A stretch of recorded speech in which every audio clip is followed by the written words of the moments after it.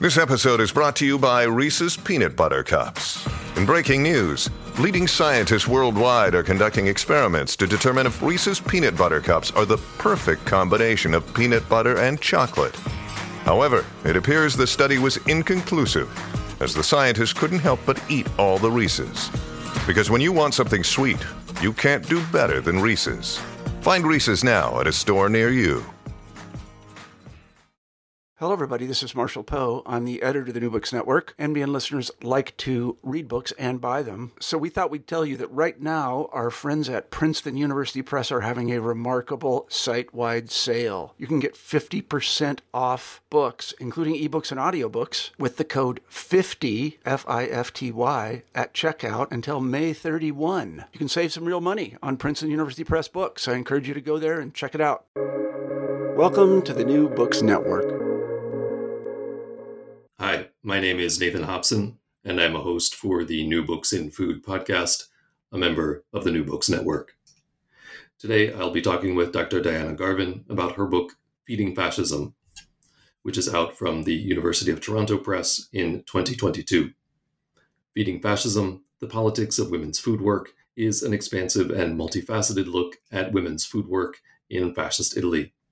Using less explored archives, Garvin has assembled a diverse set of sources, including diaries, work songs, cookbooks, kitchen plans and utensils, factory records, and more, to tell the story of how women negotiated the daily tasks of producing and preparing food under a fascist regime, its autarkic policies, and, as the war progressed, increasingly dire food rationing and shortages.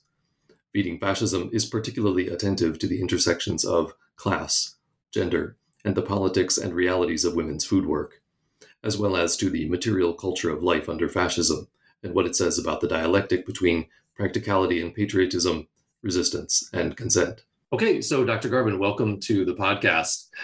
First off, I'd like to ask you how you became interested in the project that eventually became Feeding Fascism. Of course. I began this project before I even knew what culinary history was. I loved to cook from when I was very small and had a beloved adopted grandma who had me making blueberry muffins from when I could sit upright. In high school, I wanted to learn how to cook from different cooks, from different chefs around Boston, where I'm originally from. So many folks spoke Portuguese, Spanish, Italian as their native language, and I started trying to learn languages in high school so that I could learn how to cook from these different people.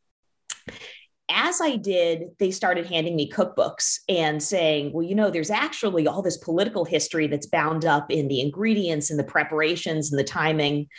So I had always looked at food as being something intensely political and had studied it onto college, into graduate school, but it really came out of a love of cooking. Oh, that's fascinating. I don't think I've ever sort of met somebody who had that experience of seeing food as political from so young. That's really interesting. And I think it shows up in the book.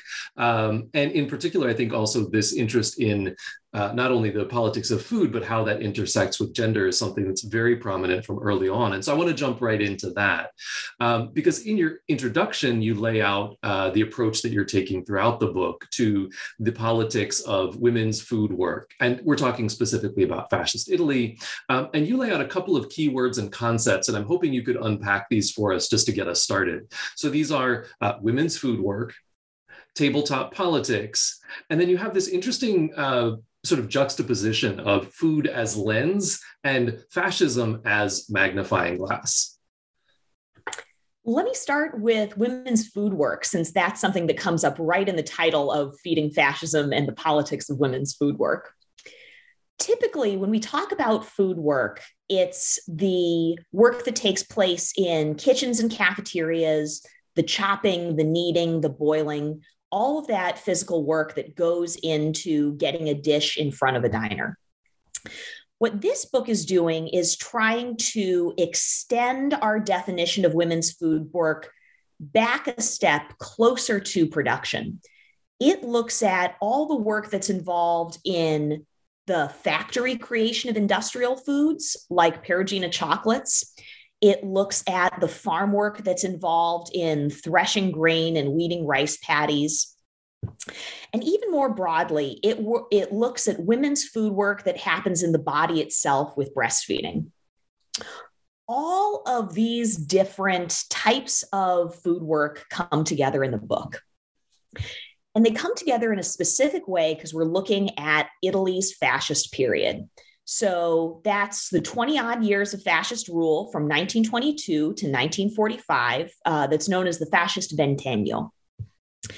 And during the fascist ventennio, I argue that the regime approached cookery differently, that they take what I call a eugenic approach to food. So there's general agreement that food shapes the body. We know if we eat less, it makes the body smaller. If we eat more, it makes it larger. But during the fascist period, the regime was very concerned with the so-called health and prestige of the Italian race. And they took a eugenic approach to food. They wanted to change how the entire national body looked. And the way that they wanted to do that was by changing mothers' diets in order to change what the next generation of Italians in utero and then in the future were going to look like. So they're finding the Italian fascist regime found ways through mothers' cafeterias, through milk dispensaries, to feed mothers different recipes with in the hopes of creating a stronger, better, more fertile Italian populace. And all these ideas come down to a term called autarky. So that basically just means making and eating more Italian foods. And I argue that this bid for eugenic cookery basically means treating national foodways as a recipe, so to prepare people as well as food. Mm-hmm. Yeah, and one of the things that struck me in reading the book is how many echoes there were of some of the things that I've been looking at and thinking about pre-war, interwar Japan and food policy, nutrition policy. So this concept of eugenic cookery, which I hope we'll talk about a little bit more in chapter 1, was right up there. Although one of the fascinating divergences for me is I haven't seen much reference to things like breastfeeding, right? So this was really interesting for me to explore that as a new way for the state to sort of approach the body and the body politics of food and nutrition. Before we get into that chapter 1, which I want to do in just a second, though, you note in your introduction that the chapters are sort of put together in this iterative model, constructed place by place, object by object. And you've already started to touch on that, I think, a little bit in your explanation. Before we get to getting into that part of things, I want to jump to the epilogue, to the postscript, right? You write this really fascinating, what you call a note to future researchers. And this is where you stake out what I think is a very sort of common sense stance on primary sources and methodology. But I think it's also really informative for the audience to understand where you're coming from and where your sources are coming from, not least because you write that the book is structured around three core arguments, the first of which is about materiality and embodiedness. And so can you call this sort of note a fourth argument, and which is sort of how I was seeing it, right? And I'd like you to give us an overview of those four arguments, right, if we can call it that, and how they fit in with the topics that are central to feeding fascism: experience of working class women, intersections of autarky, biopolitics, and the implementation of fascist ideology in things like recipes, cookbooks, and also in the material, the built culture of kitchen architecture. Sure. Let me begin with the postscript, since that is a great lens into the approach to this book. It's called A Note to Future Researchers, and you can think of it almost as a bonus methodology section. I wrote A Note to Future Researchers with graduate students in mind. It's the advice that I would give to my own students as they're approaching their first research projects. It's essentially a guide to how to look at regional archives. Often, researchers of Italian fascism go to the same big state sites. So the Archivio Centrale dello Stato, it's basically a massive government archive in Rome. Sometimes we'll go to some of the big ministry libraries, again, also in Rome. And these sites are wonderful, but they're one tool in the toolbox. Because they are government source archives, they contain government narratives. This book, Feeding Fascism, really hones in on working class women in Northern Italy. And it involves a jewel box set of small regional museums and archives. So the question is, how do you find those? Part of what helped this book to come together was the idea that the people you study and the archives look a little bit alike. So this is a book that's full of objects and people, la cucina povera, the cooking of the poor, and none of that's going to be stored in a giant government archive. So my advice to future students, to future researchers who would want to look into these issues is to first mine the bibliographies and footnotes and also acknowledgement sections of the books they admire to get their first breadcrumb, the first place that they want to get back to. Once you have a foothold in some of these small archives, once you have, let's say, 2 or 3 to get started with, then I recommend that they leave lots of space for exploration. You need to budget time to physically get yourself out to these sites. So, for example, one of my favorite archives, the Diary Archive, is in Pieve Santo Stefano outside of Arezzo. For a time, there was one bus that left every Tuesday at 6 a.m. from this other small regional center. And woe betide you if you finished work within a week because there was no other bus. So it's keeping that sort of additional research consideration in mind, that there are special challenges to doing regional work. But there are special benefits too. And one of them is the amazing archivists and librarians and curators who run these sites. So the next step is, once you finally get out there, is not to rush. Making time to have a coffee with everybody on site. It is like getting to sit down with the most interesting book in the world. You get to have coffee with institutional memory. One place where that was particularly useful for me in the research was with the Museo della Figurina in Modena. This archive collects what's known as picture cards. So it's almost like baseball cards, but that were made to advertise food products. And basically, they collect anything that you can fit in your wallet, everything from miniature calendars to perfume samples.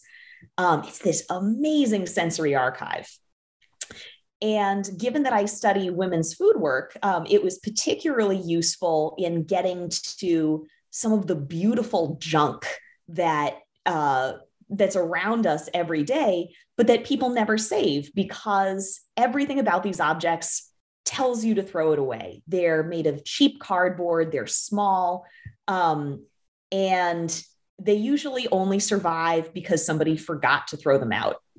And that's how they end up in archives like this. So it is an argument for the value of going to these for the value of these archives and the need to treat them in a slightly different way than a large national archive. Yeah, and I think this sort of expansive view that you have of archival research is in the same way that you have this expansive view of sort of what women's food work is to begin with. It was one of the things that made this a sort of interesting multidimensional read. And that starts in chapter 1, which is towards an autarkic Italy. In this first chapter, you're looking at how fascist Italy's policies of food autarky underpinned those tabletop politics of the era.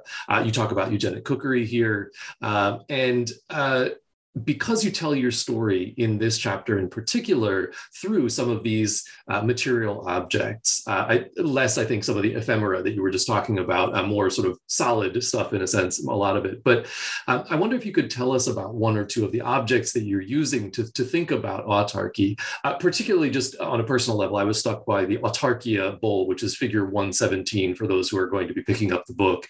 It's both visually striking and it tells an interesting part of the story.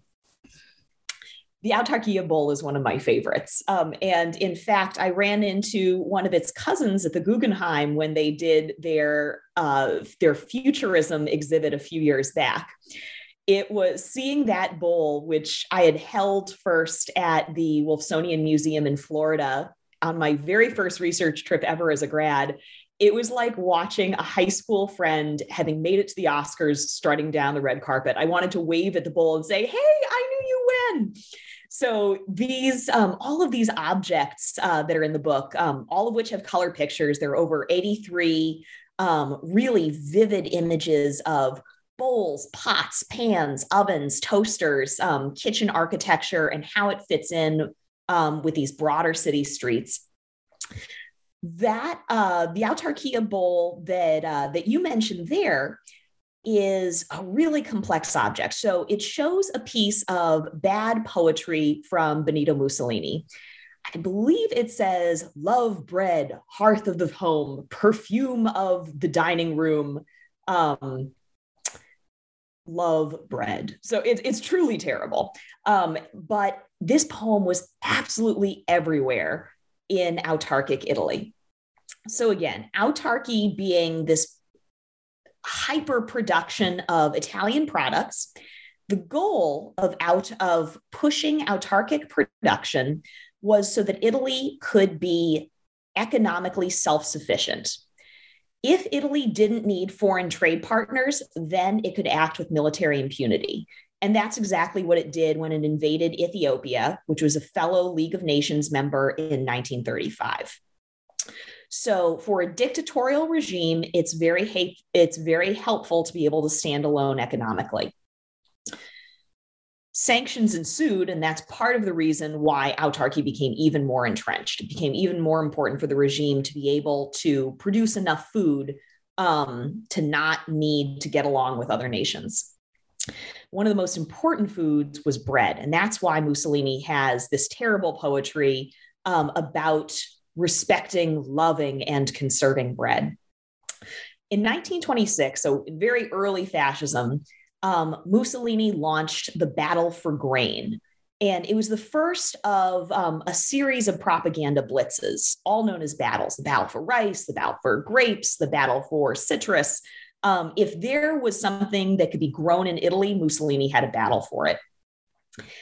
Those campaigns were twofold. They aimed to get Italians to grow more grain where possible, and also to conserve it and to look for alternate foods, specifically rice, which is much more easy to grow in Italy. That part is fairly self-explanatory.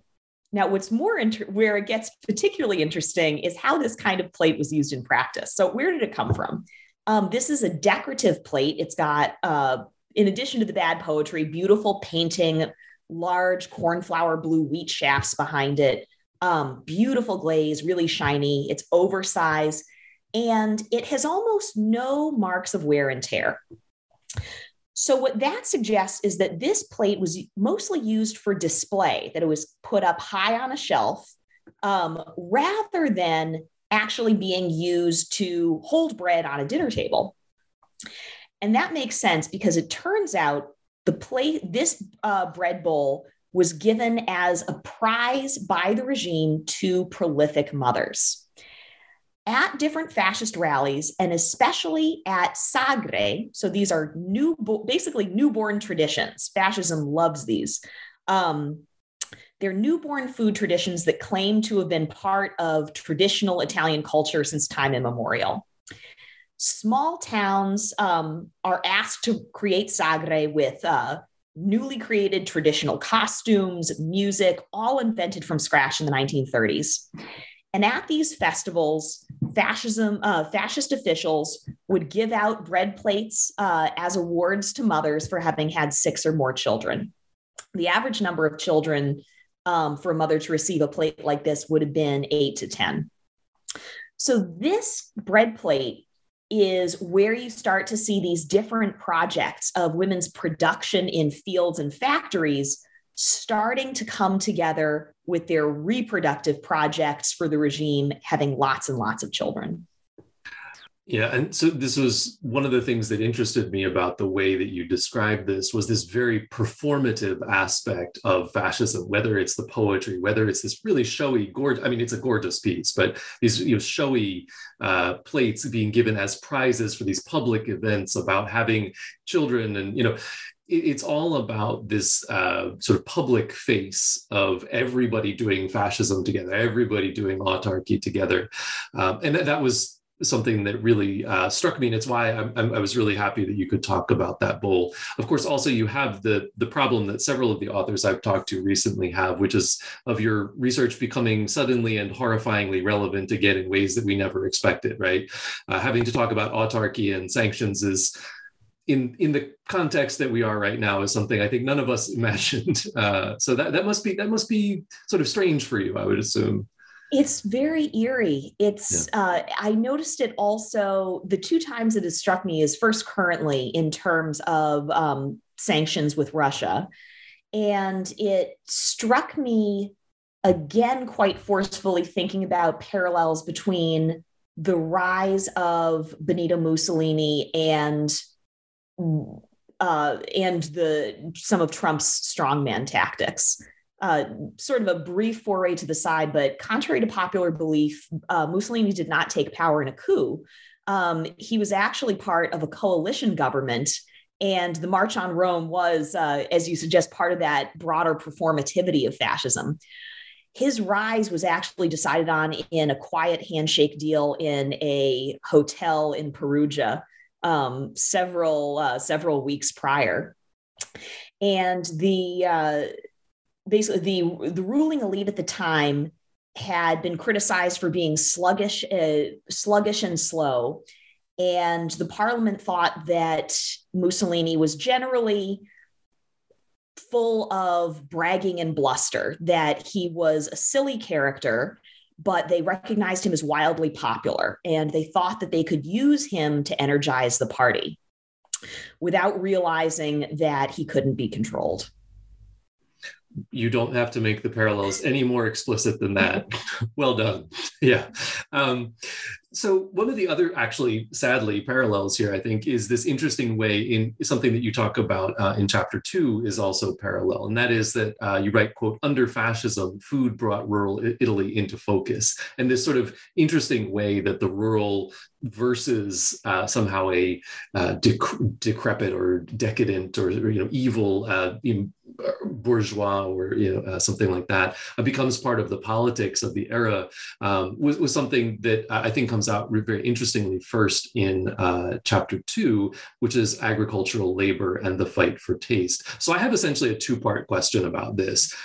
You've brought this particular group of women, is it Mondine? Is that more or less? Okay, I won't mangle it any more than that. You're bringing them into focus as the protagonists here. So can you talk about the practical and ideological effects on fascist autarkic food policies, of these policies on rural communities, especially on these working class rural women, such as the Mondine?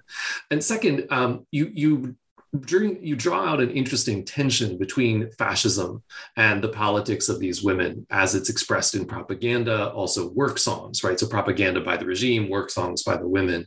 And this is the tension between the ideology of the Mondine as this sort of ideal fascist woman, and then these women's own sort of subjectivity and agency. And this is a contrast that you bring out thinking a little bit about James Scott's work, I think, on Weapons of the Weak, which I thought was a very interesting angle on that. The Mondine are a fascinating group of women. They were the rice weeders. So mondare means to weed. That's where their name comes from. And it was an almost entirely female agricultural force. So about 90% of weeders were women who migrated from all over northern Italy to work on the rice fields for the 40-day weeding season. A lot of people know them from their beautiful filmic portrayal in the neorealist film Riso Amaro, or Bitter Rice. I think it's from Giuseppe De Santis. And Silvana Mangano's beautiful portrayal of the rice weeders.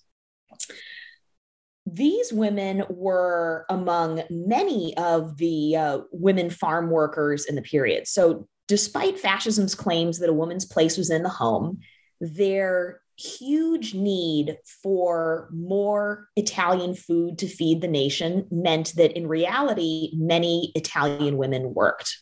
And at the working class level, probably about 80% of women were working at least part-time. So that includes the Mondine. This chapter offers an opportunity to look at a really interesting question, which is how do governments try to feed the poor, and where do people disagree? Italian fascist policy tended to give people enough calories to live, but not any variety that you need to thrive. And the Mondine largely disagreed with this. So the regime was celebrating these women. They appeared to be everything that the fascist regime wanted. They were physically large, they were muscular, rosy cheeks. They tended to have many children. They appeared rural, they appeared religious. They appeared to be the epitome of social conservatism. The only problem is that they tended to vote as far left as humanly possible. So this is just in local elections, because they do not have suffrage until 1946, after the fall of fascism. But they still made their voices heard at socialist, communist, and anarchist meetings. And they really made themselves heard through their work songs. So in order to keep their bodies up, even as their spirits lagged, doing their 8 hours of field work per day, they sang songs about the difficulty of rice weeding, and also their disgust for the regime, and in particular, their anger at its food policies.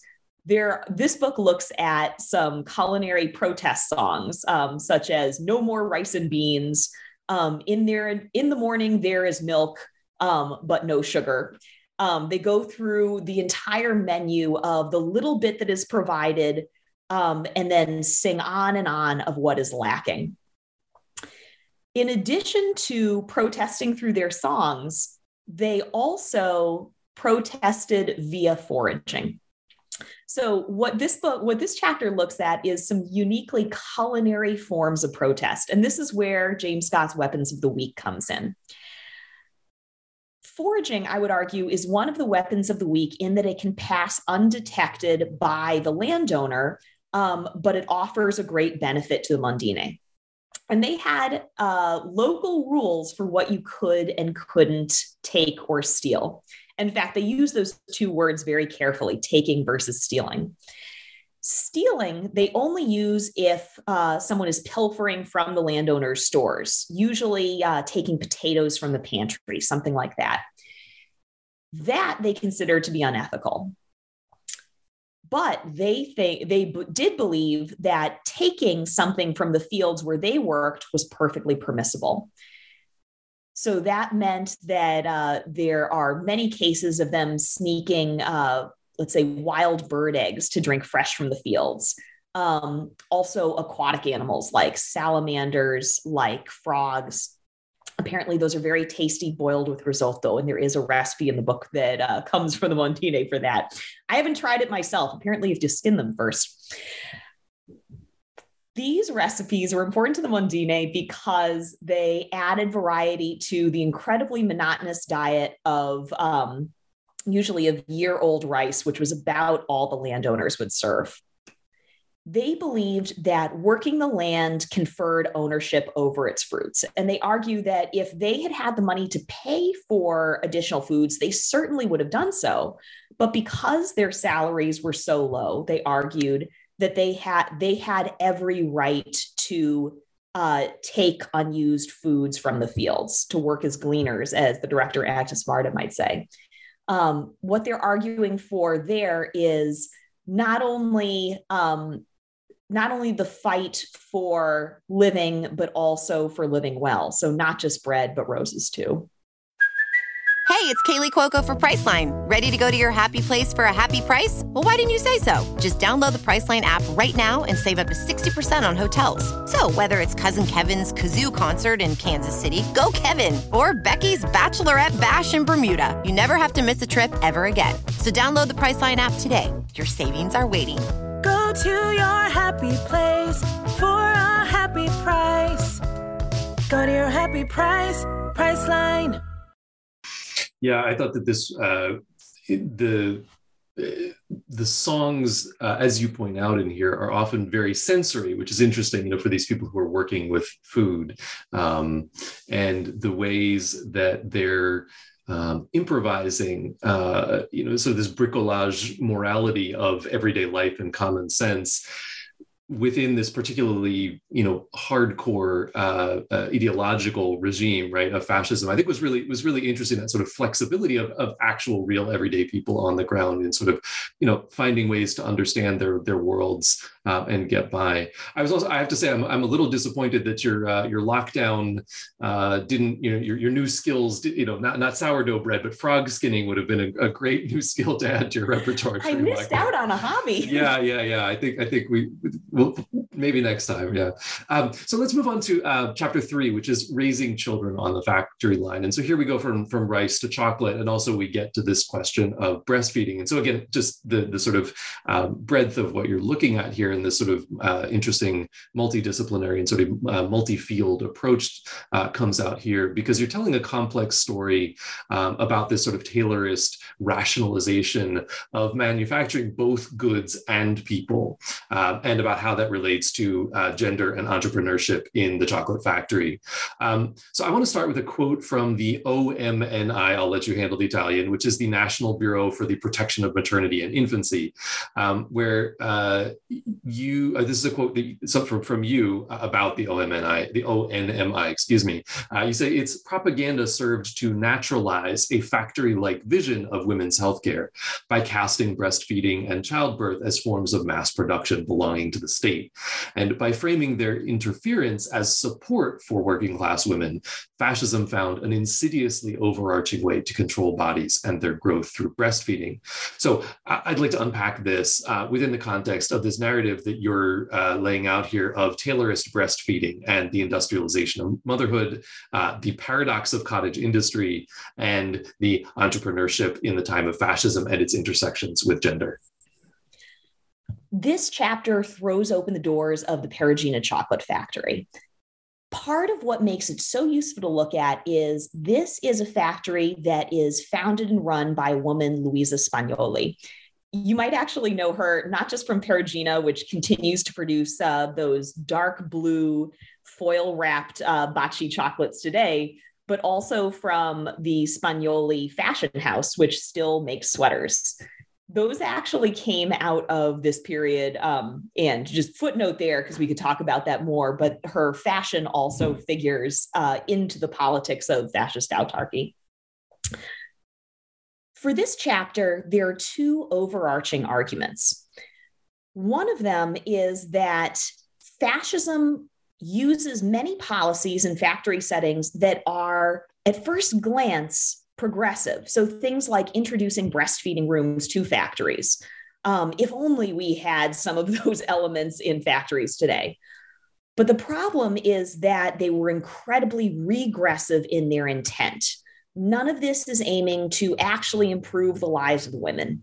What it is trying to do is get as many hours out of a worker as humanly possible. And returning to that idea of eugenic cookery, it's also trying to seize every single good produced in Italy, including breast milk, as a property belonging to the state. So if a woman is working at the Perugina chocolate factory and has access to these breastfeeding rooms, and she is being fed by the company cafeteria, that provides this element of total control. So and this brings me to the second argument. So not only are these ideas, which are, again, apparently progressive, are actually used for surveillance and control. The other argument that I make here is the difference, turns on the difference between fascism as ideology, so what the state wanted to do, and fascism as state, what it actually did. When we look at Perugina and other private food companies, we see that fascist goals, like having total control over every aspect of people's lives, including what they were eating and how they were raising their children, was generally not something that the regime had a ton of success with. They didn't have enough funding. They didn't have enough infrastructure, particularly into the countryside. But you know who did have that kind of money and that level of control was industry. And given that fascism was providing financial incentives for private companies to at least herald its goals, like autarky and like pronatalism, I argue it was actually private companies that enacted a lot of fascist goals. And further, that private companies like Perugina were more successful than the state itself in entrenching fascism in people's everyday lives. Yeah, I think that last point is so important. It's something that we also talk about in the context of Japan, and to the degree to which there's this debate about whether it was fascist or not, there's also a degree to which there's a debate about whether it was authoritarian or not, and in what ways. And one of the difficult things about understanding these regimes is the degree to which not only government and government agencies and cutouts, but also the private sector and individuals and communities are also running with these agendas, right, where it benefits them. And also, as you point out, though, interestingly in the previous chapter, resisting them in very interesting ways as well when it suits their purposes. I was also reminded, the thing about breastfeeding. I was your point that it's this very regressive policy. It reminds me a little bit of the coffee break and the smoke break, right, where it sounds like you're getting a break, but you realize you're just putting stimulants in your body so that you could be the better worker. It had that sort of feel to it, right? But on a much more pervasive kind of level, because it's the mother's body, right? And building that next generation of Italians through breastfeeding. So let's move on to chapter 4, which is recipes for exceptional times. And I guess I learned in the introduction here today, listening to you, that this might have been sort of a homecoming for you, since your initial interest was in recipes. Recipes and recipe collections have already in the book made an appearance in chapter 2.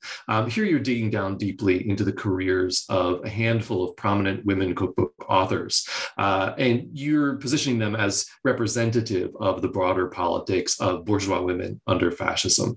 And this is a politics relatively united in supporting the regime's linkage. This is sort of building off of what I was just thinking about a moment ago, and this linkage of the individual body and household to the national economy. You call this the merging of home and home front. These authors were working within the context of at least 2 crises. The obvious one is rationing, absolute shortages of key ingredients.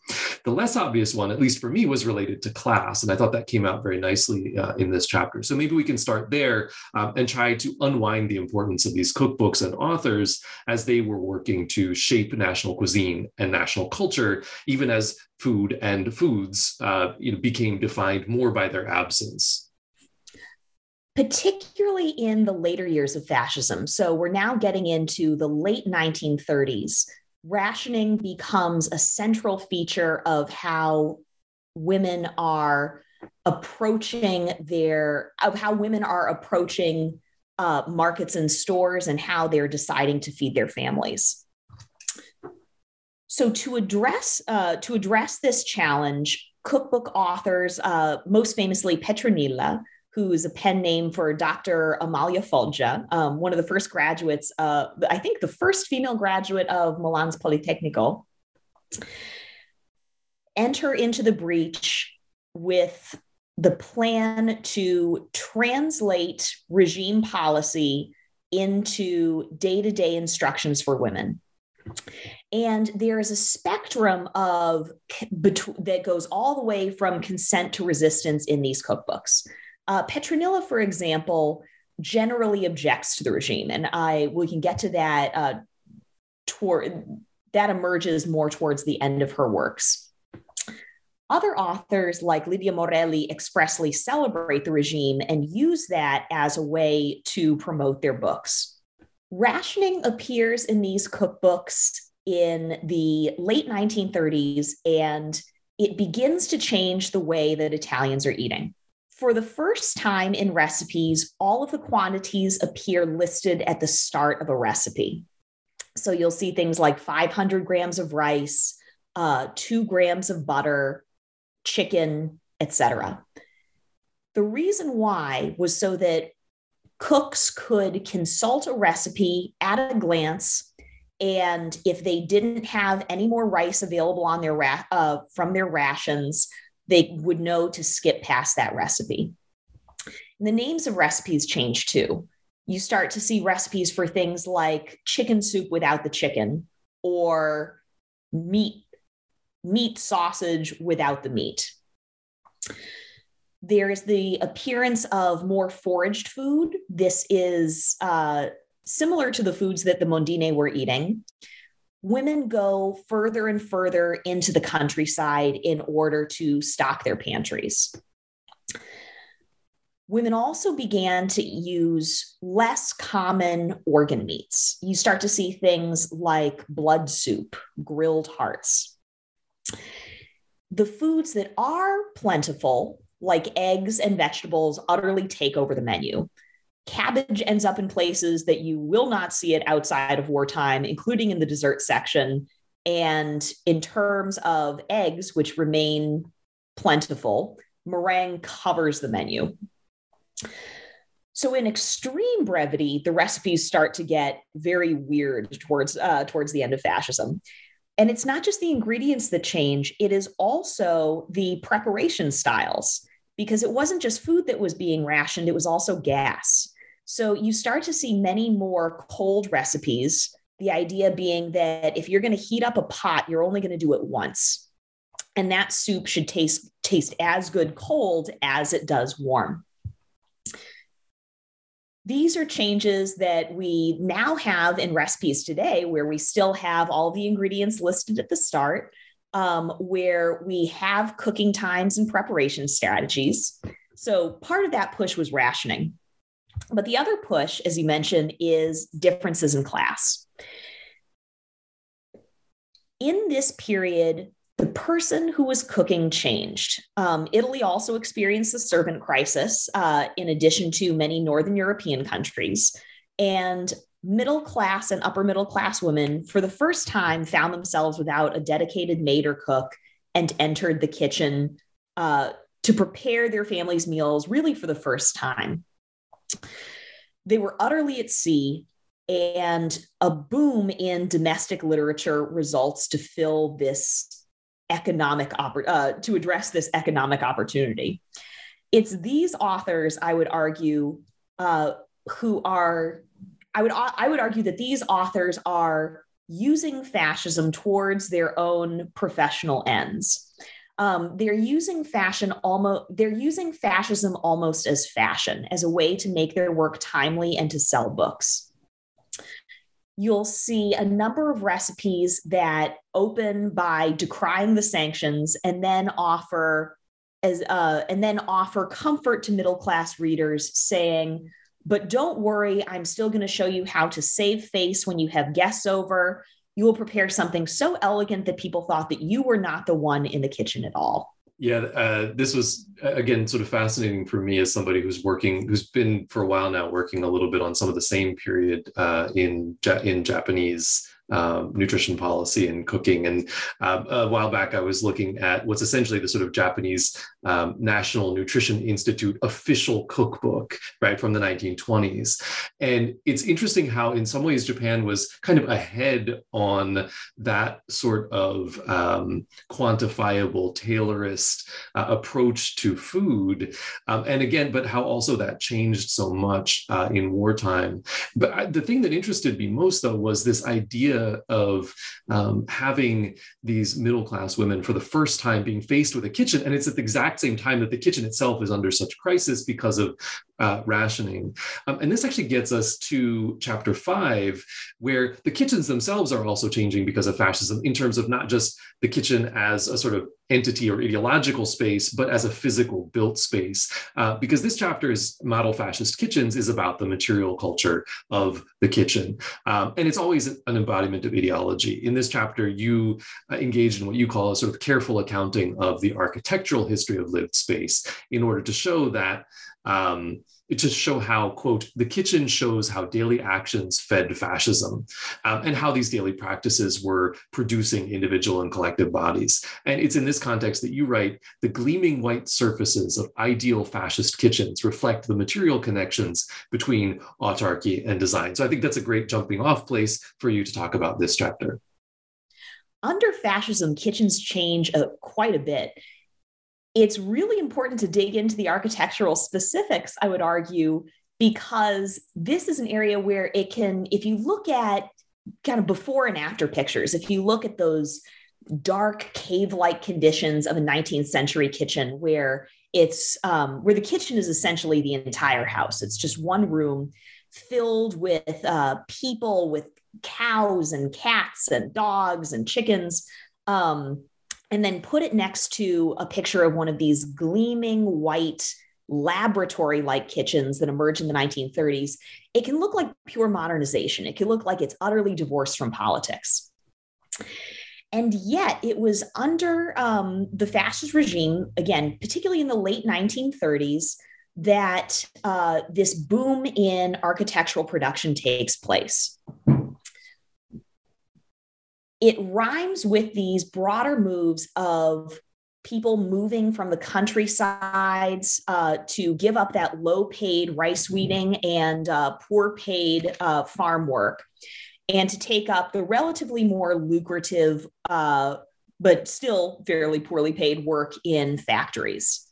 And in some cases, the work of maintaining a house. So these structures are being newly built under fascism. The exurbs of cities like Milan, Genova, Rome are swelling with new arrivals. And the regime builds new public housing projects in order to provide housing. Because they're building these houses, they are allowed to, they're able to say who gets to live in one of these spaces. It tends to be working class folks who can't afford to live elsewhere. And you can only get one of these houses if you are a prolific parent. So that's one more way that pronatalism is figuring into these projects. And the regime also uses these kitchens in order to support their autarkic projects. All of that gleam is coming from autarkic industries. All of the walls are either blue or white panels produced by the ceramics industry in Emilia-Romagna. The floors are linoleum, that newly synthesized material coming from Milanese laboratories. And even all the pots and pans, instead of being the heavy iron or expensive copper of the past, they're all made from Italian aluminum. So all of that gleam and shine is speaking to Italian autarkic production. When we talk about food under fascism, we often stop at food itself, at how the dishes and ingredients were changing. But if you look at the kitchen, you can see that places like mining and chemistry and all of these other shadow industries that make stuff are actually involved in these big regime projects. And that gleam of fascism speaks to another project, and that is hygiene. These kitchens were built to be small sanitary laboratories where all you were going to do was produce a lot of food cleanly and quickly. Because the other face of the Italian pronatalist project of having lots of kids also means pushing down levels of infant mortality. And part of the way that the regime's trying to do that is by cleaning up houses on the inside. Lots of flow of air and water. It's the first time that you see electricity and hydraulics in a lot of public housing. And most importantly, the gleam of aluminum or ceramics or linoleum, that's the mark of daily cleaning. So if you're not constantly wiping down those surfaces, they show a mess really fast. And that's particularly important because the women who are living in these houses and who are working in these kitchens are likely to be beneficiaries of the mothers' cafeterias, the milk dispensaries, all those food projects that are run by the state, where you receive food, but on certain conditions. And one of those conditions is that you consent to visits from, they're actually called the visitatrice, the visitors. These were volunteers who were frequently the wives of fascist officials, upper middle class women who would visit the houses of working class women to see if their housekeeping was up to snuff. With all of these new autarkic materials, the regime could also support their pronatalist projects because the fascist visitatrice, or the fascist visitors, sounds even more eerie, could tell the cleanliness of the apartment at a glance. That's fascinating. I actually, in something I wrote relatively recently, there was a wonderful newspaper article I came across about the same. They refer to them as oreki-reki, so the class of society, I guess, society with a capital S. We're doing tours of lower middle class, working class trash disposal during wartime, right? And it's the same, but it's the exact same idea. It's about hygiene and waste, right? And about this sort of monitoring of the practices of the lower classes, right, by society, capital S. It's just a really interesting overlap to see that. And the other thing that was interesting for me, just a huge corrective in my understanding of things, and maybe this is, problem with being an American, but I had sort of associated that gleaming chrome and aluminum and those surfaces kind of with the post-war American dream that got sold to Europe. And it was fascinating for me to realize that was actually part of the fascist politics and aesthetics of hygiene as well. So speaking of the post-war, which is what that is all about, in your conclusion, you go on to ruminate a little bit about the legacies of these fascist autarkic food policies on post-1945 Italy. You're not limiting yourself to just thinking about food as throughout the book. And one of my favorite observations in the conclusion is you say, ironically, the fascist fantasy of hyper-productive, streamlined, hygienic kitchen work materialized after the fall of the regime during the economic boom. And this, I think, pairs and contrasts nicely with your argument that under fascism, these things that were traditional were redefined as patriotic, both in very large scare quotes, but that after the war, what had been fascist foodways returned to being understood as traditional Italian foodways.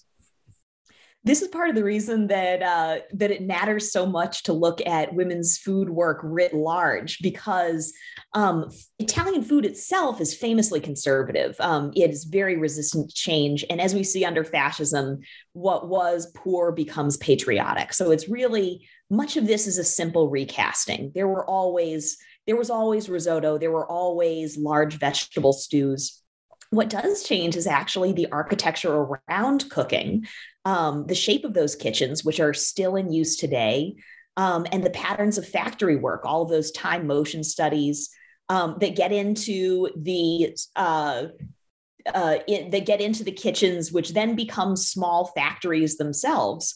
So the real legacies of this period are in how people cook and where, less than the food itself. It really is the feeding that stays, that is such a invisible legacy of this period, and that is so worth looking at.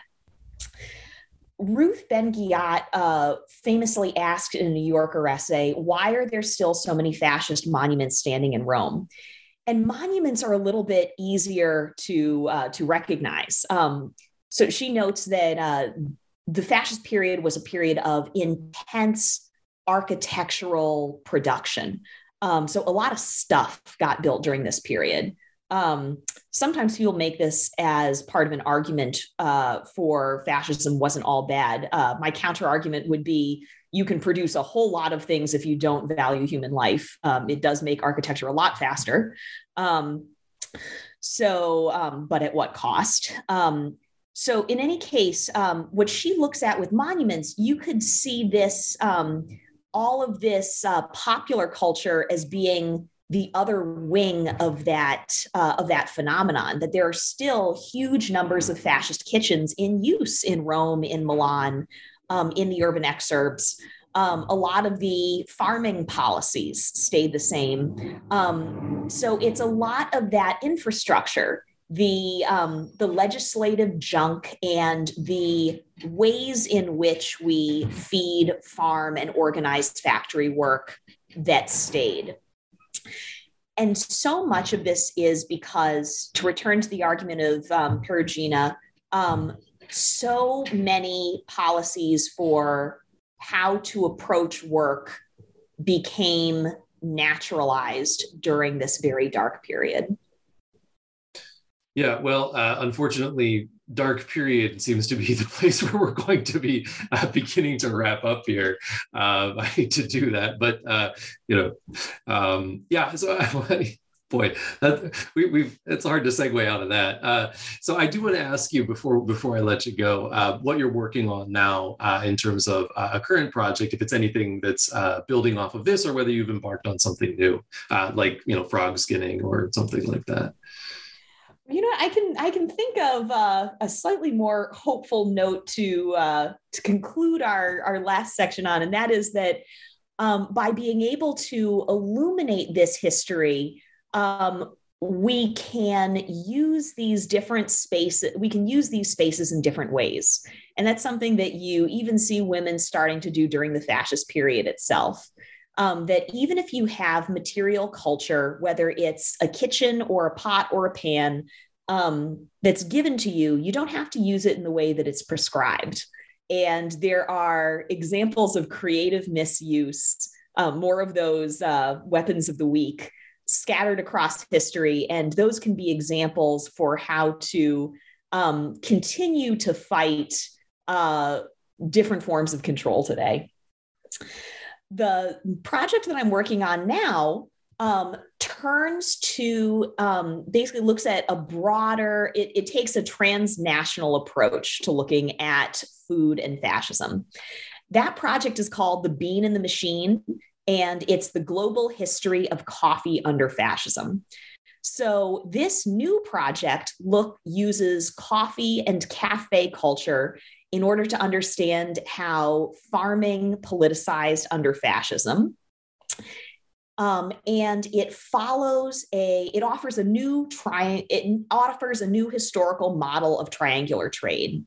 It follows Italians from the bottom of the coffee plantation hierarchy when they, in the mass exoduses and immigration to Brazil in the 1890s, to the rise of espresso machine technology at this around the turn of at the turn of the century in Italy, and then the flip in the hierarchy with the invasion of East Africa in the 1930s. And then it finally comes full circle to examine